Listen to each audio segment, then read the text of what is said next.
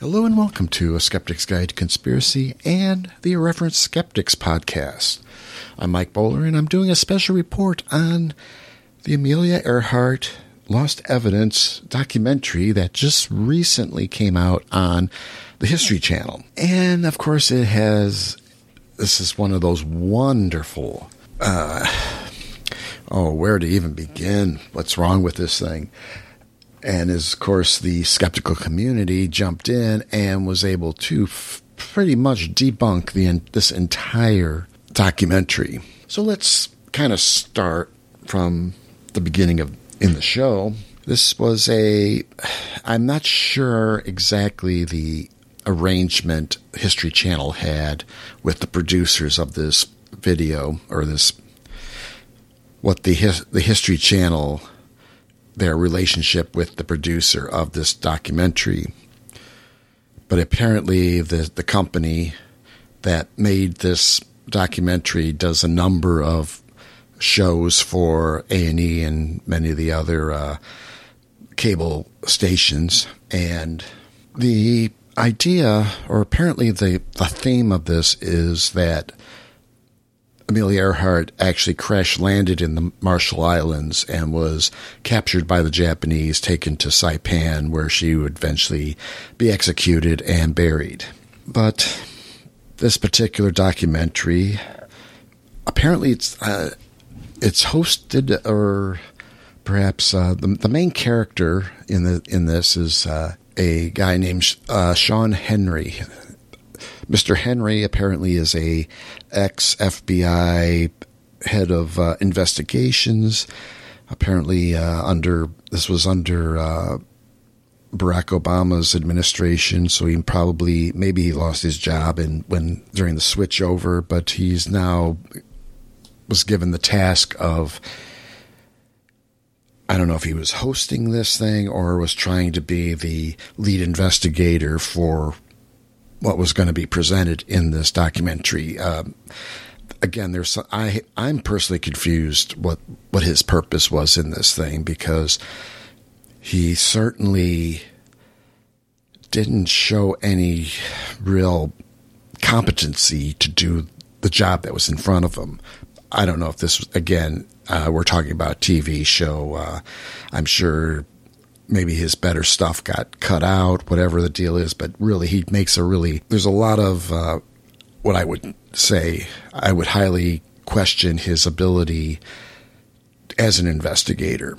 But let's deal with that when we get to it. So the documentary starts off with Henry, of course, first talking about the flight in question. This is Amelia Earhart's round-the-world attempt. She had just taken off from Lae, New Guinea, and en route to Howland Island, which was one of the last few legs of this round-the-world trip.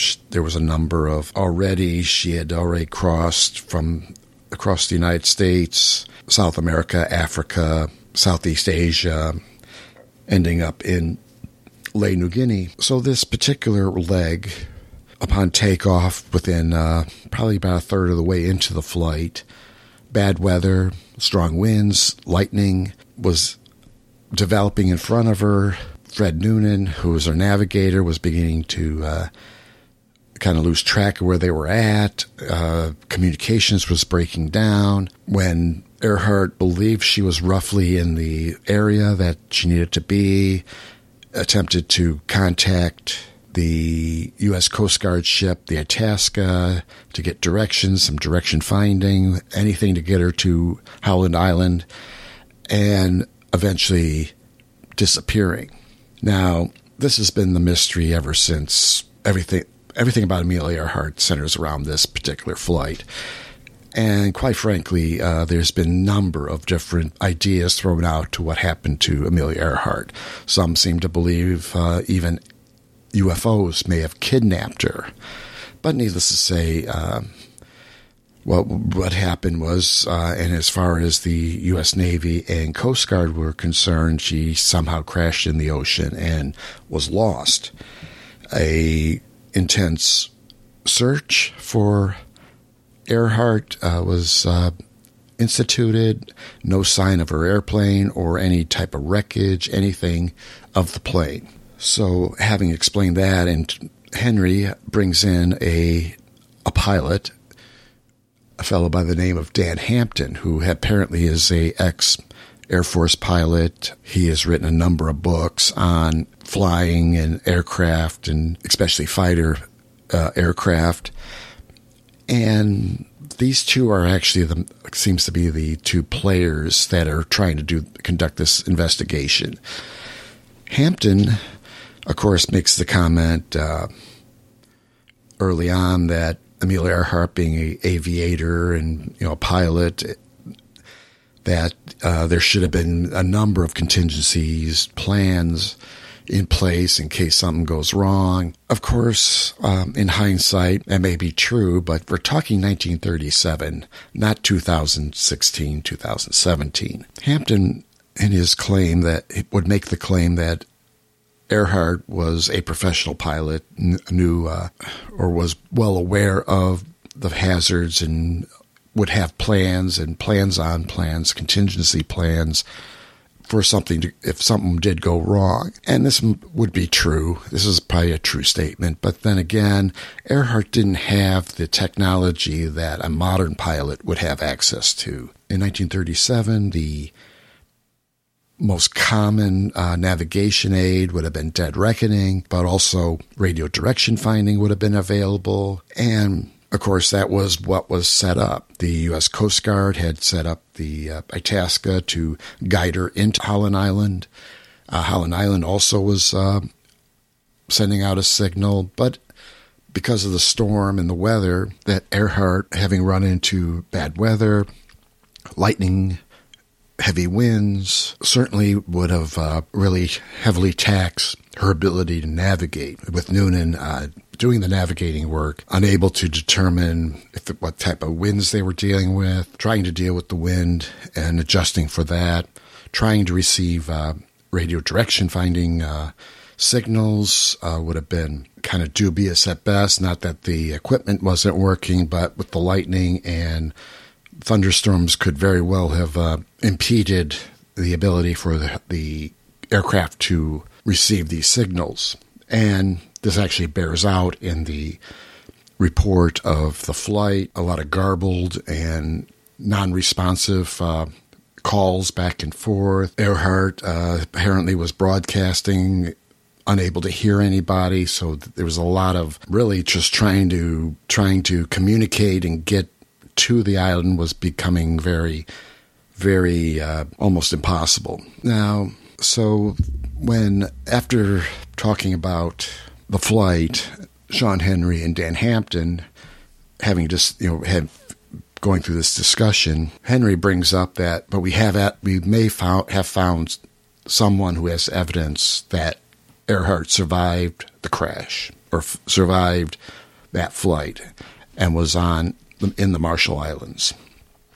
Of course, then we cut to a fellow named Les Kinney, who has an interest in the Earhart mystery. While going through the National Archives, finds a photo, and he believes that two of the people in that photo were Noonan and Earhart. If you look close at the photo, and actually this is the famous photo that has been used as basically the smoking gun in this story, you'll see someone who may be a Caucasian, a male who's standing up, but he's standing behind a sign. And then there's also in that same image, there's what appears to be a woman looking out toward the ocean, back to the camera.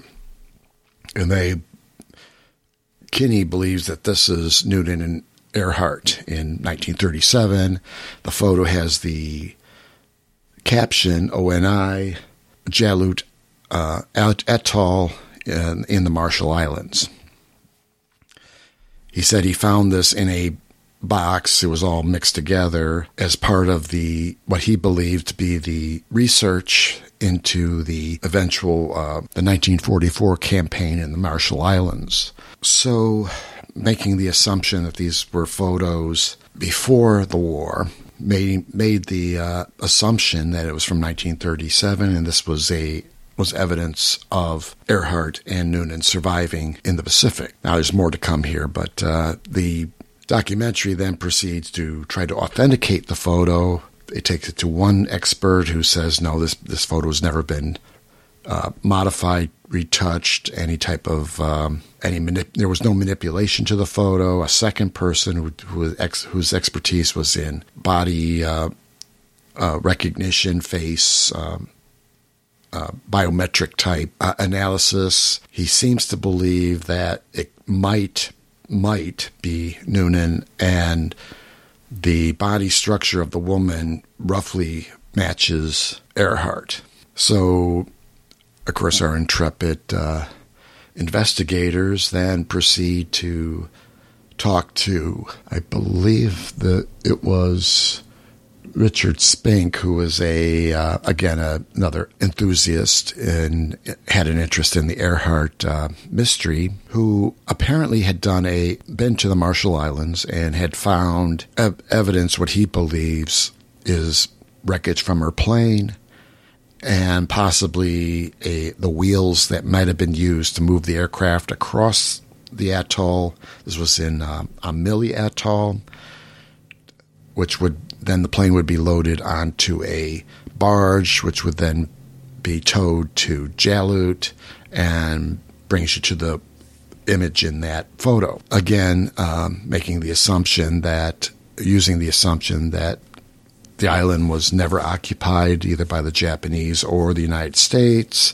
There was no any type of military presence that would require these wheels, which the wheels were used for moving material. And many of the photos that they were showing was showing them moving naval shells. So it was kind of like a mini railroad type wheels. So why these wheels would be on Amelie Atoll, they made the conclusion it had to be to move Earhart's airplane. So now then they went to the atoll, they dug around, or at least he did, and found some metal which actually matches, or has a really good match to a part off of a Lockheed Electra, believing that this was a part off of Earhart's plane. There was actually two pieces of metal, and again, this was enough evidence to say, yeah, there was a Lockheed Electra on that island. Now, from there, they go off to the island, and they dig around, and they look at some of this stuff, and they find the wheels, and they look at it, and okay, so they kind of tell you, they tell you that this is it, how they might have moved it. There apparently had been an eyewitness to a aircraft being moved, and they talked to some of the natives and people who may have seen this or have claimed to see this. There was a woman in Kentucky that they would talk to she believes she heard Earhart on her home radio, and basically it kind of wound into this. They got the eyewitnesses, they've got all this circumstantial evidence, and apparently there was some investigations into a burial ground on Saipan that may have had Earhart's remains. Had nothing really conclusive, and they kind of said, yes, we believe that Earhart had crashed on Millie Island, or landed on Millie Island, towed to Jalut, and then eventually taken on to Saipan, where she was kept as a prisoner, eventually executed, and that's where her body lies. And I guess on the face, it probably seemed slightly plausible until a few days afterwards, a Japanese blogger found the original photo. This original photo showing the two Caucasians. And what it shows, and not so much, it's really the exact same image, but it was in a Japanese travel log dated 1935. So right off the bat, the whole story collapsed. They built their story off of this photo. This photo was actually taken at least 2 years, perhaps even 3 or 4 years earlier. We know definitely this thing was published in October of 1935. Earhart wouldn't be there until 1937, so there's a 2-year gap. There's definitely no way that photo, that the woman in that photo and the man in that photo was Earhart or Noonan. And this photo was actually taken and put in the ONI files. Why would that photo be in the ONI files? Well, again, in an earlier podcast, I believe it was for either my 9/11 shows, or maybe I did it for something else. I talked about the post-Paris Peace Treaty of 1919. This was the end of the First World War. This was the peace treaty. Of course, you had the various treaties for Germany and Austria-Hungary and the Ottoman Empire. But then you also had the treaty, the overall treaty that basically rearranged Europe and established what was called the mandates. I call them mandates.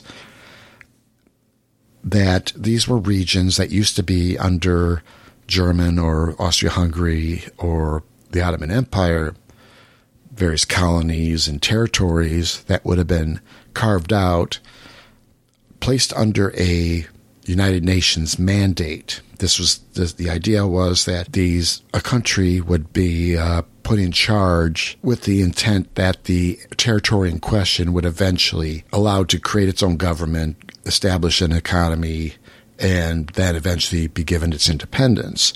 So these various mandates would be administered by one of the Allied countries, mostly France and Britain and Japan. Britain got Palestine, French got the Transjordan, and the Japanese, amongst their mandate, was the Marshall Islands. The thing was that the Japanese didn't actually follow the rules, and actually had began to occupy with Japanese troops in these various islands, establishing forward bases, air bases, naval stations, and basically the Marshall Islands were fortified and occupied, again, against the mandates, the rules for the mandates. Now, the Japanese were very, very secretive people, and not only themselves being secretive,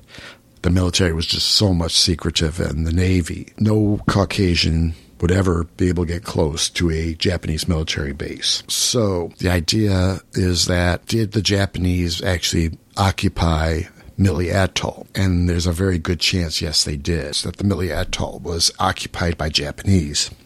And certainly if they were occupied Japanese, you will find Japanese wreckage. And that's what we find, is those wheels that were alleged to move aircraft. And oddly enough, I found a Navy report from the USS Yorktown about dealing with the various atolls, and one of the battle reports was for Mili Atoll, where they found one warehouse and then a warehouse water storage on the atoll. So the Japanese were occupying Mili Atoll, or at least not necessarily with heavy fortifications, but a garrison, maybe. Of course, according to the military intelligence, about 300 soldiers were on Mili Atoll at the time of the Marshall's campaign. So the idea that Mili Atoll wasn't occupied may have been true, but there's more than likely it was. More than likely, since it's in the farthest southeast corner of the atoll system. There's 24 atolls in total. It would have been a very good early warning for any type of American aircraft or ships that may be moving through that area. So it's hard to say, but there's a very good chance there were Japanese military on that island. As skeptics, we've heard, of course, the experts talking quite a bit about the various psychologies, and I'm no expert on that, but certainly relying on people who witnessed something that occurred 80 years ago. Memories fade, So to kind of wrap this thing up, this plays well into my general dislike of the History Channel and the course it's been taking. There's very little history on the History Channel, and actually many of the learning channels and the discoveries and so on have catered more to the, more sensational or more pretty much non-history related. The History Channel's gone to this, reality type programming. You've got pawnbrokers, you've got truck drivers, you've got alligator hunters, and all this stuff. And I am hard pressed to understand what history can be gained from that. Even the American pickers going through old barns to find odd items and trying to, you get this little tidbit of history. This sign did this, and these pumps were famous. Whatever the logic behind it, it doesn't tell. It doesn't say much. And even when they do a history related, like the Men Who Built America and all these various kind of documentaries, I keep hearing so many mistakes or so many contradictions to anything historical. At first it makes me wonder, do I got my history wrong? But when I find out, no, they've got their history wrong. It's really, the value of the History Channel is you should not take anything you see on the History Channel as any type of fact. I mean, really, and this documentary, the Amelia Earhart Lost Evidence, should be the cornerstone of this argument. There is nothing true about it. It actually, from a skeptical standpoint, or anybody doing a skeptical analysis should say, this is how you don't do an investigation. This is not how things are done. Basically, it is classic build a narrative around one piece of evidence and cherry pick the information you want to fit your story. Throughout that documentary, evidence and information such as the U.S. Navy reports on the war in the Marshall Islands. The Japanese could have very well have been occupying. Military intelligence believed there was an occupying force on Millie Island, that it warranted a couple air raids to take out warehouses and water towers. So, of course, that gets left out, and that should be, again, cherry-picking information to fit your narrative. That's actually opposite of what is real. So, I think I've done a good takedown. I hope I did, and I would like to thank you for listening. Be sure to check this out. If you're a subscriber to A Skeptic's Guide to Conspiracy or Irreverent Skeptics, it'll go out on both of these. And I would like to thank you for hanging in with us. And hopefully you'll hear from me soon. Thank you. Good night.